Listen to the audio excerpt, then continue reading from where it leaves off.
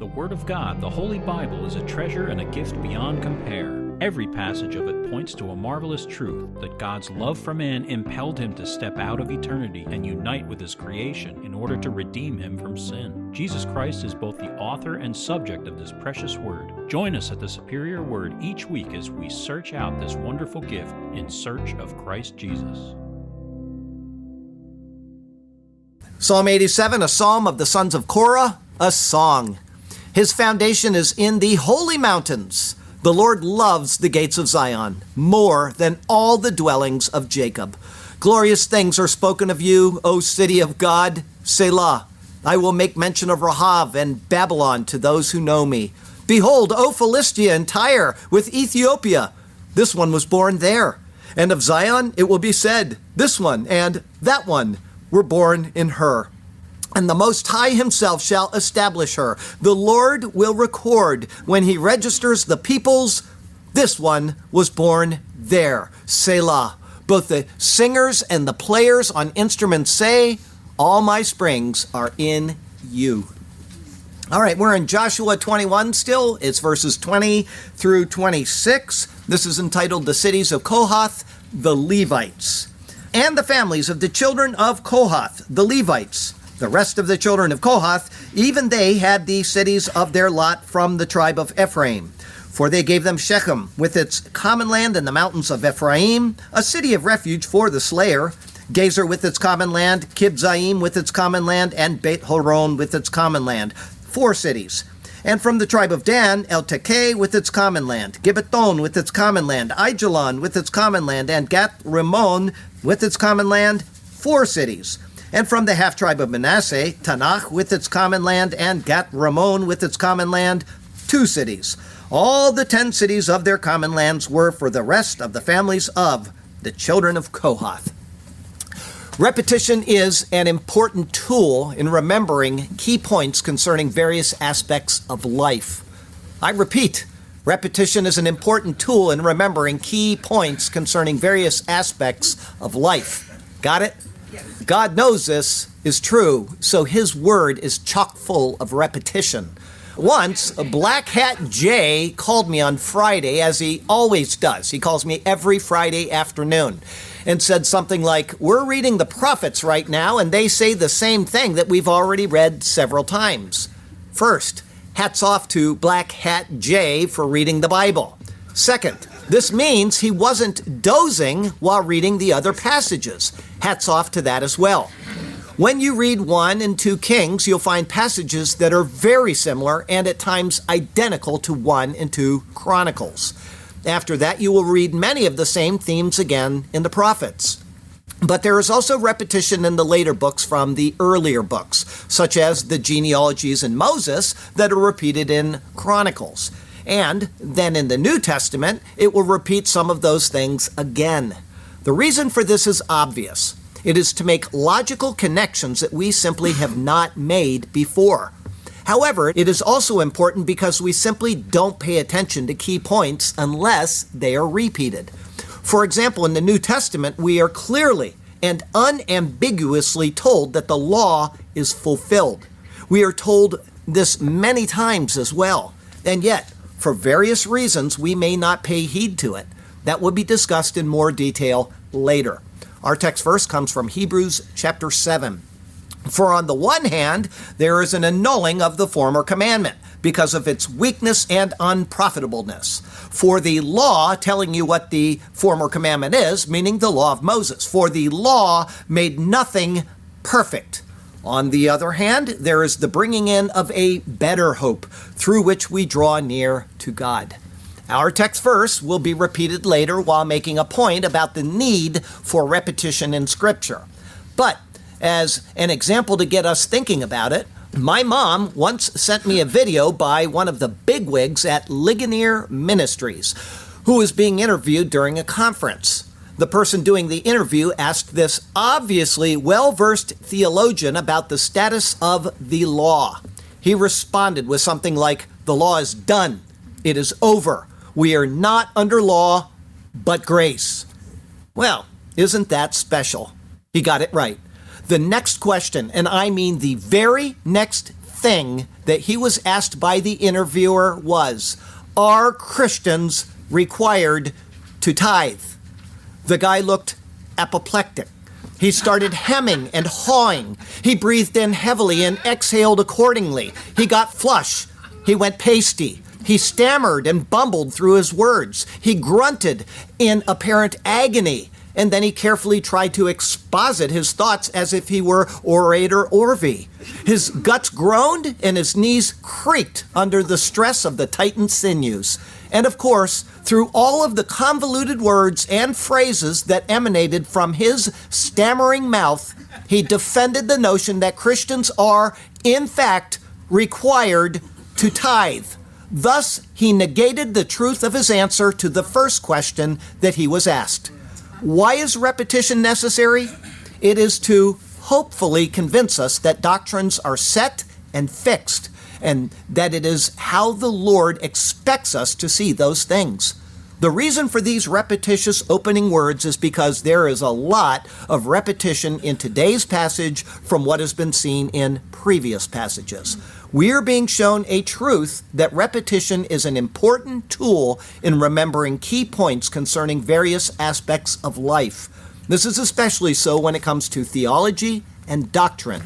We are told the same things again and again and again in the Bible to assure us that this is what God really means. He says something, he says the same thing again in a different way, and then he says it again in yet another way. And sometimes he even says the exact same thing several times. He does this explicitly or in metaphor, simile, typology, or in various other ways as well. Let us pay heed to what the Lord says, especially when he repeats himself, because he wants us to be certain about his intentions when he does. This is a great lesson that is to be found in his superior word.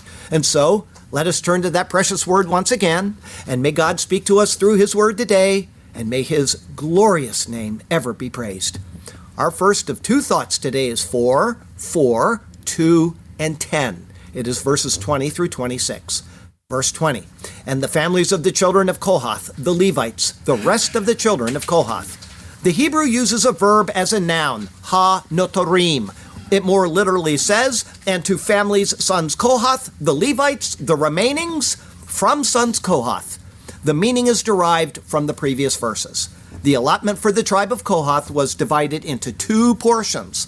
The first half went to the sons of Aaron, meaning the priestly class. This was described in verses 9 through 19 that we looked at previously.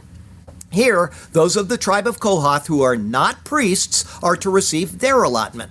As they are non-priestly Levites, their work will not look to the firstborn role of the priestly work of Jesus Christ, but to his other roles as the firstborn, remembering that the Levites were taken in place of the firstborn of Israel, as recorded in Numbers 3.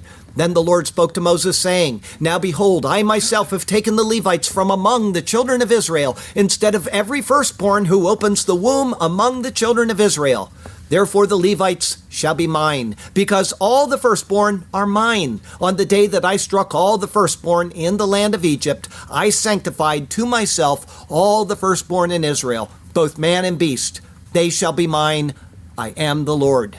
The work of the priest's duties reflects that of the firstborn in sacrifices and atonement, whereas the other Levites reflect all of the other duties in bearing the weight and the responsibility of the law. The duties do overlap to some extent, but for these allotments next to be named, it is the latter of the two that will be referred to. As for the name Kohath, it means either obedience or gathering assembly. Of them it next says, verse 20 continues, even they had the cities of their lot from the tribe of Ephraim. Rather, it precisely reads, and it was, cities their lot from tribe Ephraim. The cities of the first half, those of the priesthood, were found in Judah, Simeon, and Benjamin, all very near the area of Jerusalem, which will someday be the focal point of worship for Israel. The providence of God, centuries in advance of it happening, determined that it would be this way. As Ephraim borders Benjamin to the north, it means that these allotted cities are not separated any great distance from their brothers, the priests. Of the cities of Ephraim, it says, verse 21, for they gave them Shechem with its common land in the mountains of Ephraim, a city of refuge for the slayer. The translation is out of the order of the text, and it misses some of the necessary nuances. It says, and gave to them city, refuge, the slayer. The stress is on the fact that it is a city of refuge. Shechem and her common lands in Mount Ephraim. The name Shechem is identical to Shechem, meaning shoulder. Thus, it literally means shoulder. However, that comes from shakam, signifying to incline, as in inclining the shoulder to a burden. Hence, it is normally translated as to rise or start early. Abarim defines Shechem as responsibility, but in the sense of having a sense of responsibility. Ephraim has a dual meaning of twice fruitful and ashes. As has been seen in many, many sermons, a mountain, a har, is a lot of something gathered together. It is synonymous with a large but centralized group of people. Along with this is, verse 21 continues, Gezer with its common land. Ve'et Gezer, ve'et migrasheha, and Gezer and her common lands. Gezer means part or portion. Verse 22, Kibzaim with its common land. Again, it more precisely reads, and Kibzaim and her common land. The name Kibzaim is found only here in Scripture. Because of this, it is believed to be the same as Jokmeam, found in 1 Chronicles 6, verse 68. The German scholar Gesenius notes that both names have a similar etymology, and the name may have evolved over the years. As for the name Kibzaim, that comes from kabatz, to gather or to collect. Being a plural, it means double gathering or double heap. Verse 22 continues, and Beit Horon with its common land, 4 cities. More precisely, and Beit Horon and her common lands, cities 4. Beit Horon means house of the hollow and also house of freedom. 4, according to Bullinger, and I know you've heard this at least 800 times, is the number of things that have a beginning, of things that are made, of material things and matter itself. It is the number of material completeness. Hence, it is the world number and especially the city number. Next, the list continues with designations in another tribe. Verse 23, and from the tribe of Dan, El Tekeh with its common land. As before, it is more precise. El Tekeh and her common lands. Dan means judge. El Tekeh was seen in Joshua 19:44, and this will be its last appearance in Scripture. It's an interesting name. The first portion is from El, meaning God, or small god. The second half may be from a root TQ, not used in the Bible, but which is found in Arabic. It means to fear or to take heed. Thus it would mean God is dread or God-fearing. However, it could also come from the word kol, which is a feminine word meaning to vomit. As such, it may mean God vomits her, and so on. Along with it, verse 23 continues, Gibbeton with its common land. Gibbeton and her common lands. Gibbeton is an intensive form of givah, meaning a hill. Thus it means mound, height, or lofty place. But, as has been seen before, givah is connected in the New Testament to Gabbatha, the elevated knoll where Christ was judged prior to his crucifixion. That is followed by, verse 24, Aijalon with its common land. Aijalon and her common lands. Aijalon comes from Ayal, a deer. It means place of the deer. However, we saw before that comes from the same as a yil, or a ram, which is derived from a word indicating strength. Thus, as seen in Joshua 10, place of strength is not out of line. Verse 24 continues, and Gat Ramon with its common land, 4 cities. Gat Ramon and her common lands, cities 4. Gat Ramon comes from Gat, winepress, and Ramon, pomegranate. However, as has been previously seen, the pomegranate symbolizes harvest-ready fruit, and so it can further mean mature mind or harvest-ready. Thus, it is interpreted as winepress of the mature mind, or winepress of the harvest-ready. Dan is directly west of Ephraim, therefore these Levitical cities are again closely joined with the others, keeping the family together in their allotments. Verse 25, and from the half-tribe of Manasseh, Tanakh with its common land. and from half-tribe Manasseh, Tanakh, and her common lands. Manasseh means both to forget and from a debt. Tanakh is a King James Version misspelling which simply followed the mistake of the Geneva Bible. This was then subsequently followed by the New King James Version. It is the same name used 5 other times in Scripture and translated as Ta'anach. The meaning of it is uncertain. Some think it is derived from an Egyptian or an Arabic word. There is no corresponding root word found in Scripture. Jones's Dictionary of the Old Testament Proper Names notes an equivalent Arabic verb that means to wander, and thus he translates it as wandering through. Also, it next says, verse 25 continues, and Gat Ramon with its common land, 2 cities. And Gat Ramon and her common lands, cities 2. Gat Ramon is the same name just noted in the territory of Dan. John Lang takes this repetition as a copyist's error by stating Gat Ramon instead of Iblaim that was noted in Joshua 17, verse 11, and which is identified later in 1 Chronicles 6:70 as Bileam, a Levitical city.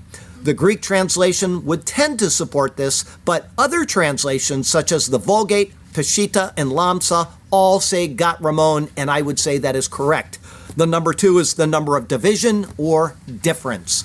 However, when there are 2 things, they will contrast but also confirm a whole, such as the 2 natures of Jesus Christ. They contrast, but they confirm his full nature, being both God and man.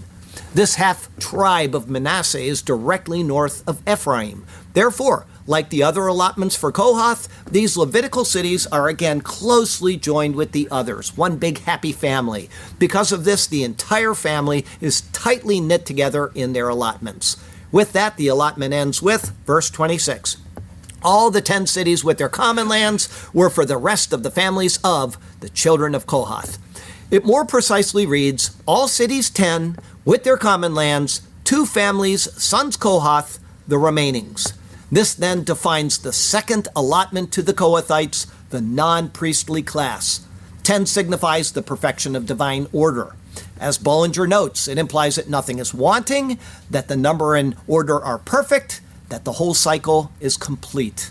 As Kohath has been divided into 2 separate portions of allotted cities, those for the priests and those for the Levites, it means there is a contrast between the 2, and yet they are a part of a whole.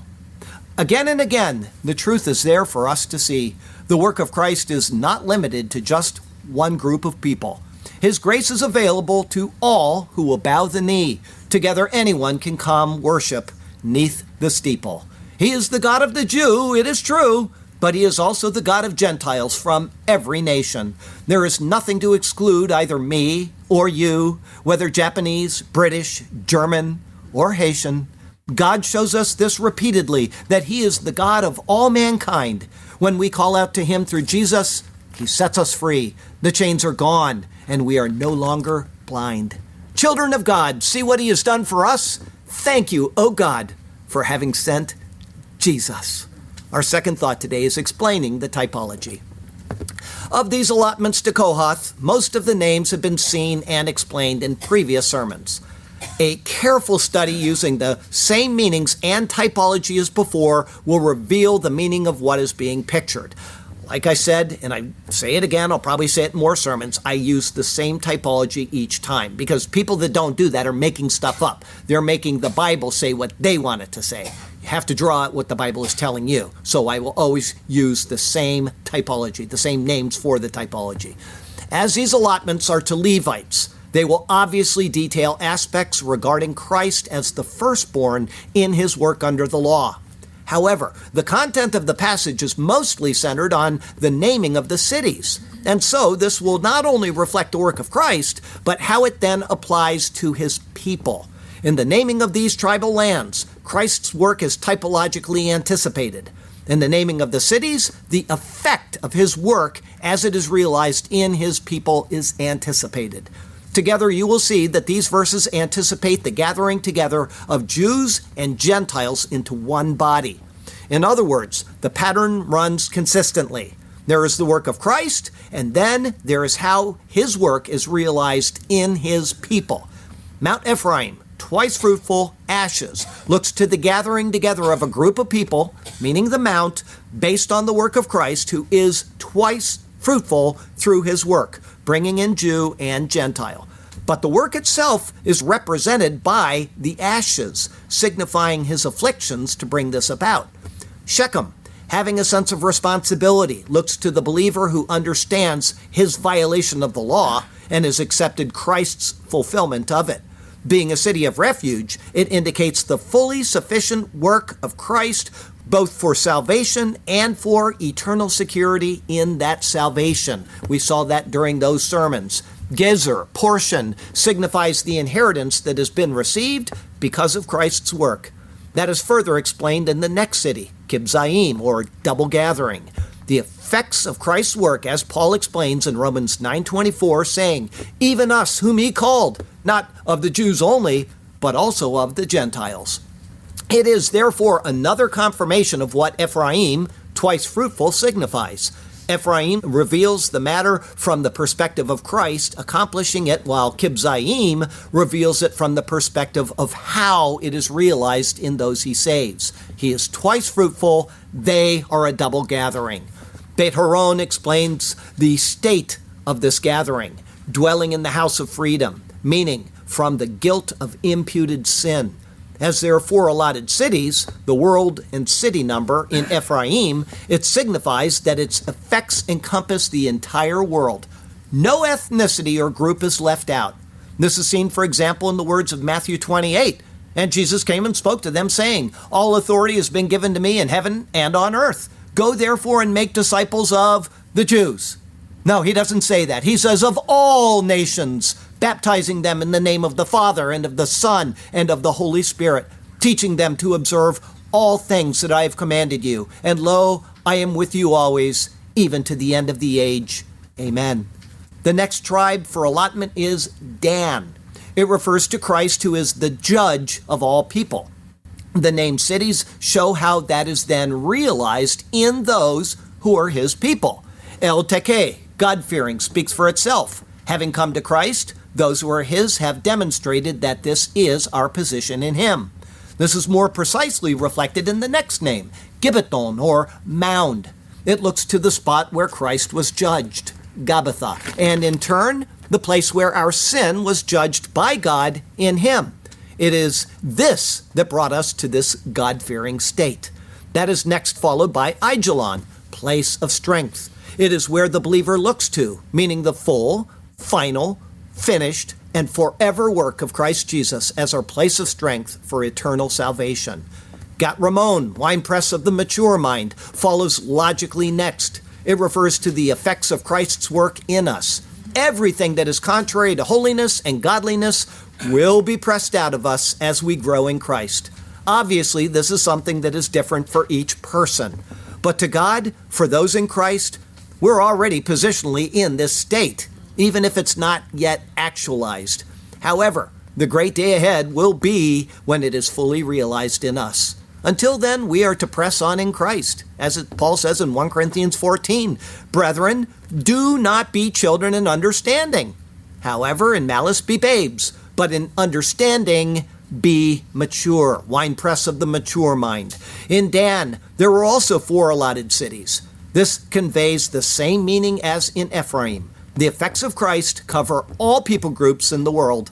None are excluded from his work. Finally came the half-tribe of Manasseh. The dual meaning of "he shall forget" from a debt signifies that Christ shall forget the past deeds of the person who has come to him because he has paid their sin debt. Due to the nature of the name Ta'anach, only speculation can be made. But if Jones's definition, wandering through, is correct, it is a sufficient description of believers as they await glorification. How many times do believers use this or a similar phrase to speak of their lives in Christ? I'm just passing through. Gath Ramon carries the same signification as just named in the allotments in Dan. The 2 cities confirm the scope of Christ's work. It contrasts for Jews and for Gentiles, and yet it confirms the whole body of believers, thus supporting the 2 mentions of 4 cities each. Though it's only a few verses, they form a marvelous rendering of what God has done for us in and through the person of Jesus Christ. And more, the pattern is consistent with all that has been seen so far. Time and again, there is seen the work of Christ, and then there is seen the effects of that work for his people. Understanding this, the final note of there being 10 cities confirms this as well. As a whole, 10 total cities reveal the perfection of divine order being worked out through Jesus Christ. Nothing is wanting. The number and order are perfect. The whole cycle is complete. With that noted, a look at the totality of the Kohathite allotments can be considered. The two divisions look to the work of the firstborn, that of his priestly work of sacrifice and atonement, as well as that of the other Levitical work of Christ, bearing the responsibility of the law. As a whole, these tribal allotments explain the work of Christ, and the cities speak of how that is realized in his people. Though the verses repeat a lot of information, they are also structured in a way that provides new information while also confirming the same thought that has been presented in numerous ways already. The great thing about this approach is that the more we see such repetition in typology, we can be assured that the typology is correct because the pictures keep matching, even if they have been presented with different aspects such as borders, cities, tribes, and so on, or be it peculiar stories about various travels, certain objects, such as the serpent on the pole, and so on. When the typology results in the same thing being expressed again and again, we can conclude that God must be repeating this so that there is no mistake in our theology. To understand this, we can look at what is open and explicit in Scripture and see how absolutely necessary it is to repeat the same thought again and again and again. For example, the fulfillment and ending of the law by Jesus Christ is mentioned so many times in the New Testament that there should be no doubt among Christians that this is true. A short but not all-inclusive list will show us this. I'll start with Matthew 5:17 and we'll go from there. Do not think that I came to destroy the law or the prophets. I did not come to destroy, but to fulfill. Everybody stops with the first half of that and says, see, we're still under the law. No, he says he fulfilled it. John 19:30. So when Jesus had received the sour wine, he said, it is finished. It's still going on, folks. Sorry, you got to keep working your way to heaven. No, it is finished. Good job. And bowing his head, he gave up his spirit. Romans 3:31. Do we make void the law through faith? Certainly not. On the contrary, we establish the law. The law is established in Christ, our faith in it. Romans 6:14, for sin shall not have dominion over you, for you are not under law, but under grace. Romans 7:4, therefore, my brethren, you also have become dead to the law through the body of Christ, that you may be married to another, to him who was raised from the dead, that we should bear fruit to God. We're not bearing fruit to self under the law. We're bearing fruit to God through grace. Romans 7:6. But now we have been delivered from the law, having died to what we were held by, so that we should serve in the newness of the Spirit and not in the oldness of the letter. The letter means the law of Moses. Romans 10:4. For Christ is the end of the law for righteousness to everyone who believes. And if you don't believe, you are obligated to fulfill every precept of the law. Romans 2:16, knowing that a man is not justified by works of the law, but by faith in Jesus Christ. Even we have believed in Christ Jesus that we might be justified by faith in Christ and not by works of the law. For by works of the law, no flesh. Look around at every person here and every person you've ever seen, ever met, or ever will meet. No flesh shall be justified. Romans 2:16. Next is Galatians 2:19. For I, through the law, died to the law, that I might live to God. Galatians 2:21. I do not set aside the grace of God, for if righteousness comes through the law, then Christ died in vain. Galatians 3:2, this only I want to learn from you. Did you receive the Spirit by the works of the law or by the hearing of faith? Galatians 3:13, Christ has redeemed us from the curse of the law, having become a curse for us. For it is written, cursed is everyone who hangs on a tree. Remember the king of Ai being hung? Pictured that. Remember the 5 kings being hung? Pictured that. It's all in the typology. Galatians 4. But when the fullness of the time had come, God sent forth his Son, born of a woman, born under the law, to redeem those who are under the law, that we might receive the adoption as sons. Galatians 5:18. But if you are led by the Spirit, you are not under the law.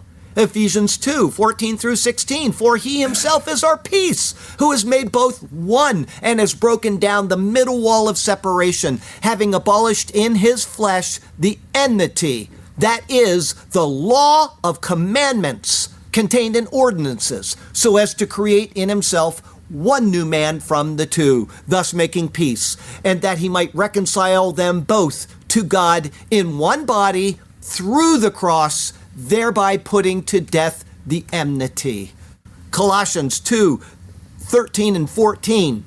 And you, being dead in your trespasses and the uncircumcision of your flesh, he is made alive together with him, having forgiven you all trespasses, having wiped out, here it is, you got something with writing all over it. When you do this, you wipe it out. What does that mean? You've erased it, having wiped out the handwriting of requirements that was against us, which was contrary to us. And he has taken it out of the way, having nailed it to the cross.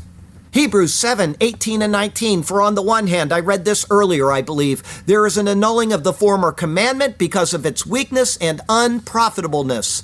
For the law made nothing perfect. On the other hand, there is the bringing in of a better hope through which we draw near to God. Next one, Hebrews 8:13. In that he says a new covenant, he has made the first obsolete. Now what is becoming obsolete and growing old is ready to vanish away. Hebrews 10:8 and 9, previously saying sacrifice and offering, burnt offerings and offerings for sin, you did not desire, nor had pleasure in them, which are offered according to the law. He then said, behold, I have come to do your will, O God. He takes away the first, meaning the law of Moses, that he may establish the second, meaning the new covenant in his blood. That is only 20 examples of the law being completed and ended. It took only a few minutes to compile and a couple of minutes to read. And yet, it is only a very brief representation of what the New Testament says about this issue. If one were to take all of the examples, explanations, metaphors, and subtle hints that are made concerning the matter, we would be here for a long time. It is a point of doctrine that is so clearly and precisely stated that surely nobody could get it wrong, could they? Well, no. Such is sadly not the case. In fact, to one degree or another, and speaking in the broadest sense, almost nobody gets it right. Sometimes it's purposeful, like stammering Stanley that was mentioned in our opening comments concerning tithing. He could not give up on the law when it came to money. Sometimes it is purposeful because of pride. That is the type that Paul warns the most vehemently against. They are the Judaizers of the world, boasting in flesh and thus rejecting the grace of God in Christ. To them, the law is a means to an end. Christ, even if he is brought into the picture, is really only an object to be placed on a shelf out of the way of the one whose works bring attention to prideful self. There are those who say they get grace, but who still personally cling to 1 or 2 or 10 points of the law, thinking, surely I need to do this or I need to not do that. Grace is that hard to understand, and it is reflected in the teaching of innumerable people who claim that we must do something from the law in order to please God. Eventually, you can see where grace is really not their stand at all. Although the passages today really weren't focused on the law versus grace, that doctrine is a marvelous point to show us how hard it is for us to get what God is telling us.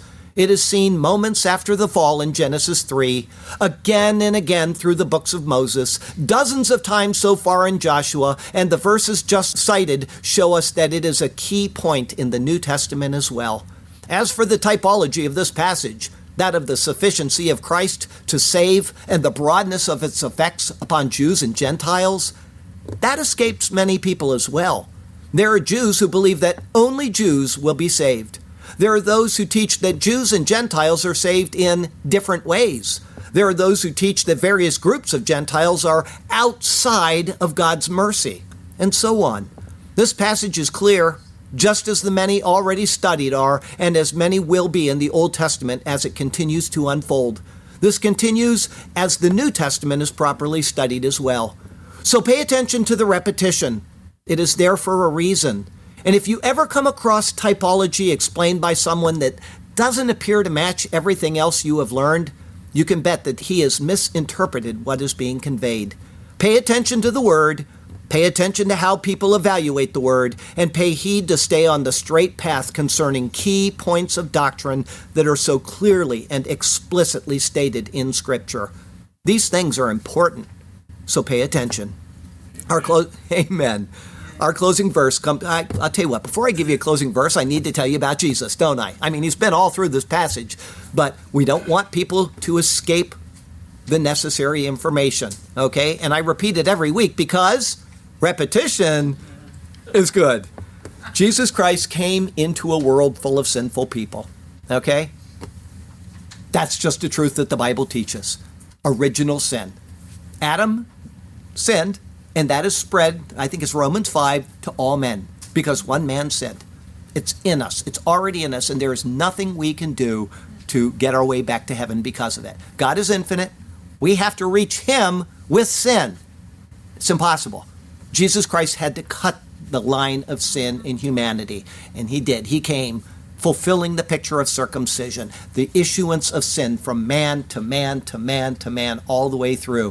When I say man, I'm talking about the Father, the Father, the Father. It just transmits. But every woman has got a father. So women are included in this as well, okay? Jesus Christ was born of God, not a human being. And so the line of sin is cut in him. Now he can potentially take away sin. He can potentially do it. He has no sin at his birth, no original sin. But he has to live out, because he was born under the law of Moses, the law that he gave to Israel. He's got to live out that law perfectly. And if he fails in one point, we're done. Yes. Adam had 1 point and he failed. Yeah. Jesus had all of it and he prevailed. He did not sin as recorded in the 4 Gospels.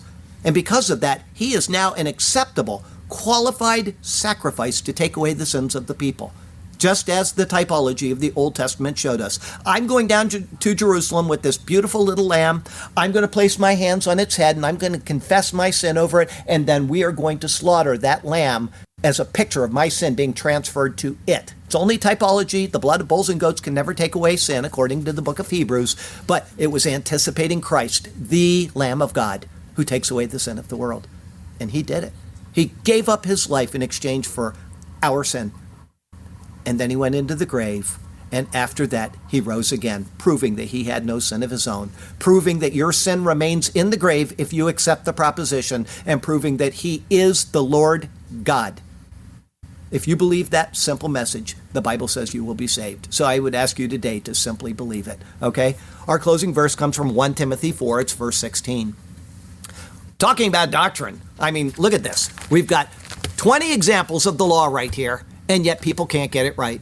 Is the law fulfilled? Oh, yes, it's fulfilled. Remember sending me that video, Susan Garrett? Do you remember that? The very next question, are we required to tithe? And man, that guy, I thought he was going to buckle under the pressure. We have to insert the law because it protects us or something, makes us rich, whatever you think. Forget that. Trust in Jesus Christ. Take heed to yourself and to the doctrine.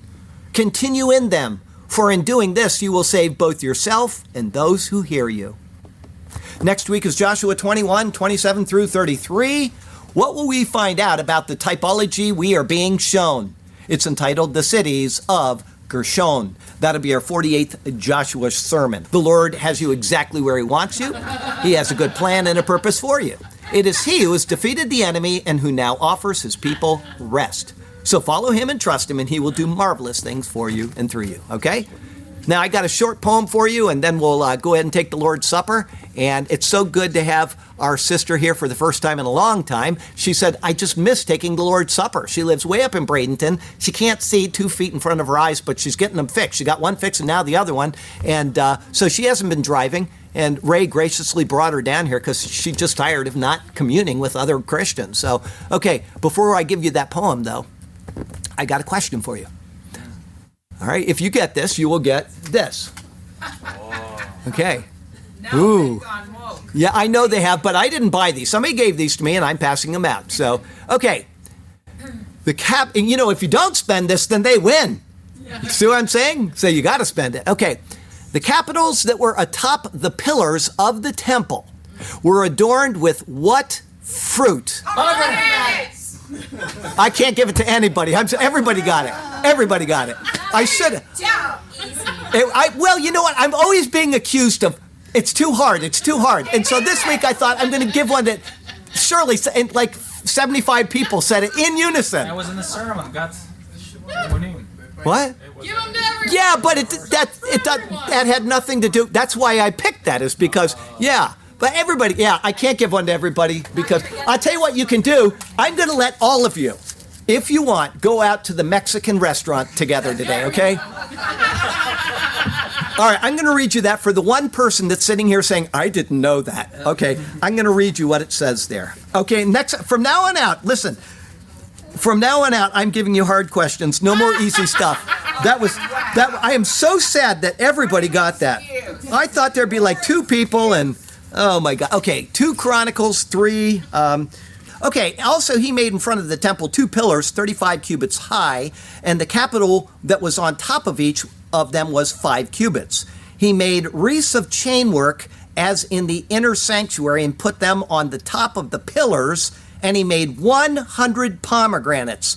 And then he set up the pillars before the temple, one on the right hand and the other on the left. He called the name of the one on the right. Anybody? Boaz and Achan.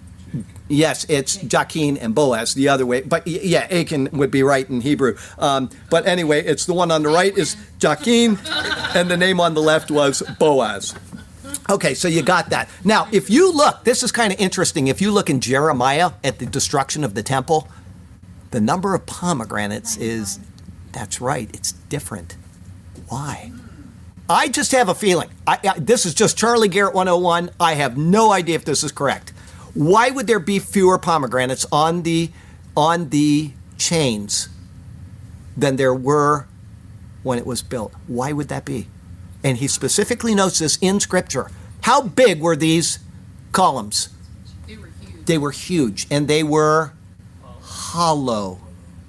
I bet that there was a mechanism that the ark could be placed in and transported down underground, filled with sand. It would bury it.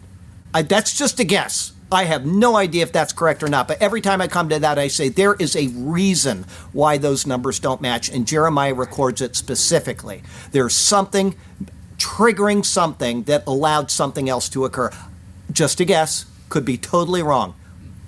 David chapter 3. Yeah, 2 David chapter 3 says exactly why. That's right. Okay, here's our poem, and we're going to be done. The cities of Kohath, the Levites, and the families of the children of Kohath, the Levites, the rest of the children of Kohath, it would seem, even they had cities of their lot from the tribe of Ephraim. For they gave them Shechem with its common land, in the mountains of Ephraim, a city of refuge for the slayer, Gezer with its common land. Did they ever produce a famous music player?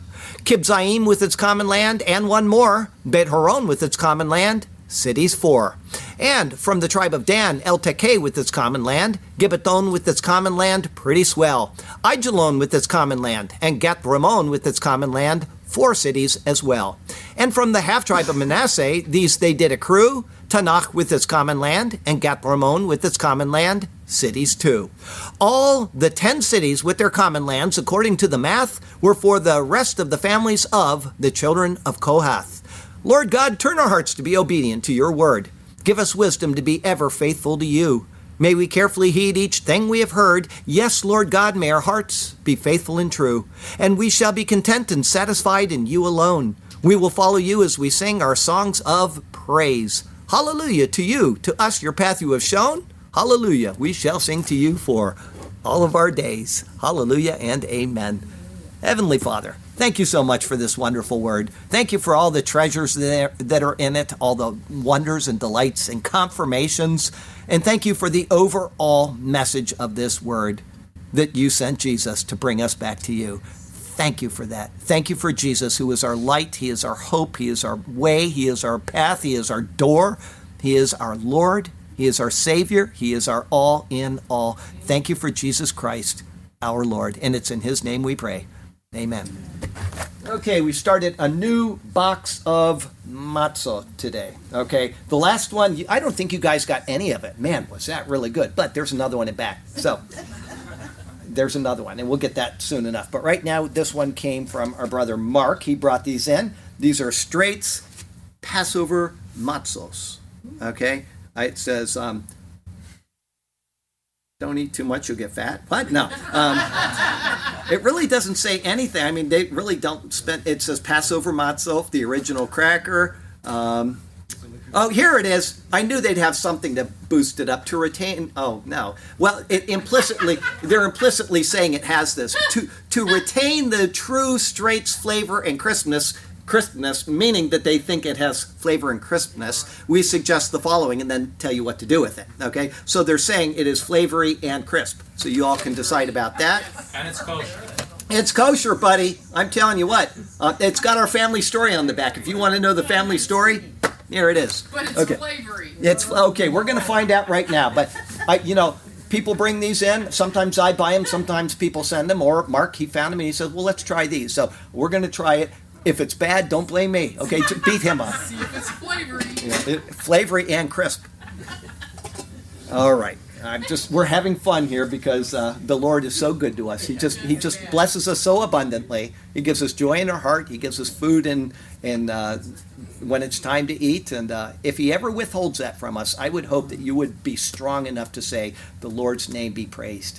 Even, I heard a preacher speaking one time, and he said that there was a family in Africa, and they were out of food, and all they had was like 8 beans, and each person got a bean for dinner, and they sat and thanked the Lord for it.